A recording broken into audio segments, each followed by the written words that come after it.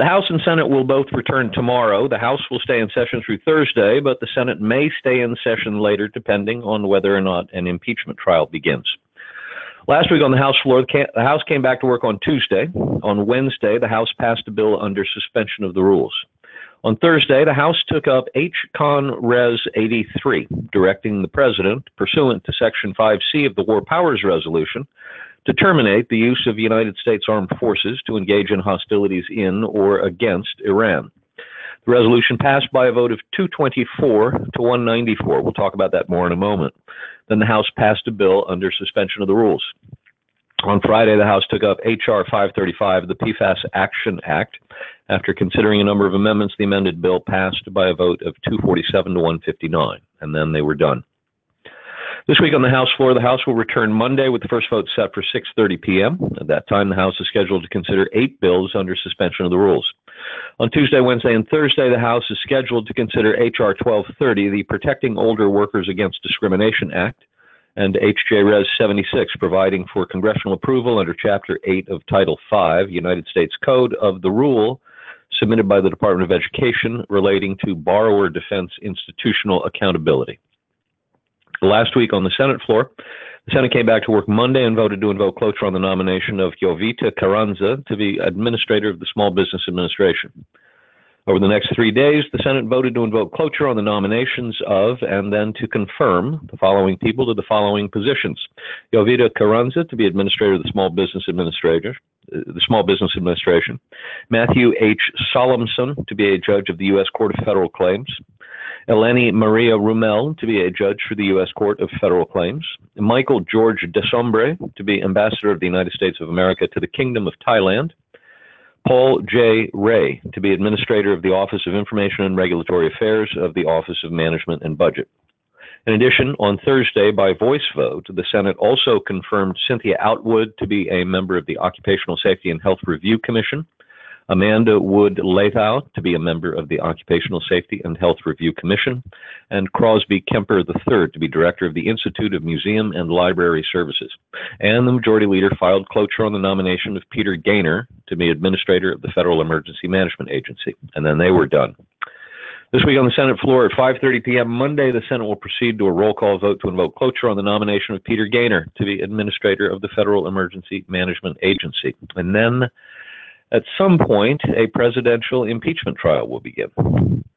To the impeachment front, another week, another waste of 7 days, waiting for Speaker Pelosi to transmit the articles of impeachment from the House to the Senate. By week's end, it was getting downright funny. On Thursday morning, for instance, Congressman Adam Smith, a senior Democrat and chairman of the Armed Services Committee, said on CNN that, quote, "It is time," unquote, for Pelosi to forward the articles of impeachment to the Senate. Within hours, he walked those comments back, saying, quote, "I misspoke this morning. I do believe we should do everything we can to force the Senate to have a fair trial. If the Speaker believes that holding on to the articles for a longer time will help force a fair trial in the Senate, then I wholeheartedly support that decision," unquote. Left unspoken was the final sentence of his plea: "1,000 pardons, Speaker Pelosi, and please release my wife and children." On the Republican side of the aisle, Texas freshman Congressman Chip Roy filmed and then tweeted a short video clip of himself walking from the House chamber to the Senate chamber to remind Speaker Pelosi and show the rest of us just how short the walk is. From one side of the Capitol dome to the other took him less than 2 minutes. By Friday, Speaker Pelosi was folding her cards, telling her caucus that she was getting ready to set up a vote on the House floor to name the House managers and send the articles to the Senate. She said she would discuss that at a party caucus to take place on Tuesday, indicating a Tuesday afternoon or evening vote, which would allow her to transmit the articles to the Senate either Tuesday evening or Wednesday during the day. Conveniently, that schedule works out nicely for the Democratic National Committee, which just happens to be hosting a presidential debate on Tuesday evening in Iowa. By holding on to the articles of impeachment until Tuesday or Wednesday, Pelosi allows the scheduled debate to go off as planned, and none of the 5 Democratic presidential wannabes who still hold seats in the United States Senate will have to miss that debate for an impeachment trial. What made all of this so truly ridiculous was that as early as Tuesday of last week, Majority Leader McConnell had announced that He had the votes necessary to pass a rules package for the impeachment trial without need of any Democrat votes.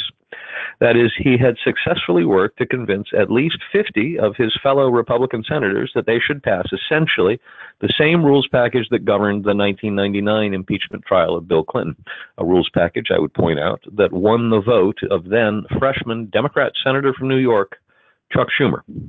So much for the Speaker's so-called leverage. Now to war powers.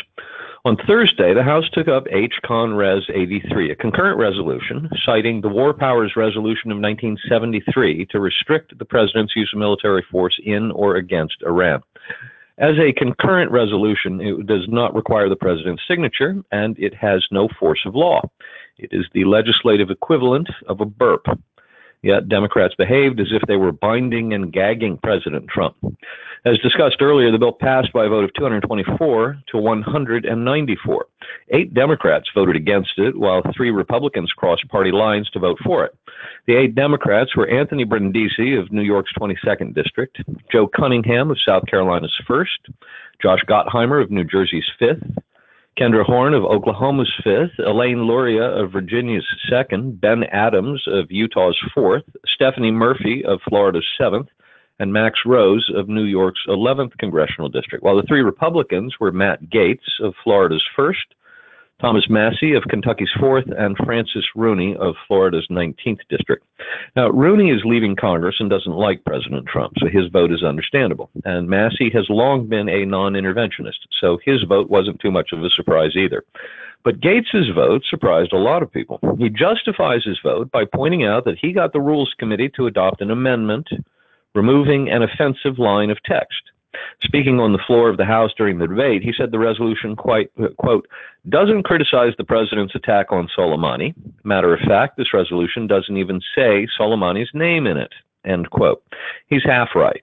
Section 1, paragraph A, line 1 of the final version of the resolution reads as follows, quote, the government of Iran is a leading state sponsor of terrorism and engages in a range of destabilizing activities across the Middle East. Iranian General Qasem Soleimani was the lead architect of much of Iran's destabilizing activities throughout the world, end quote. There's the use of the general's name in a sentence right at the very top of the resolution. And that's our Washington Report for this week.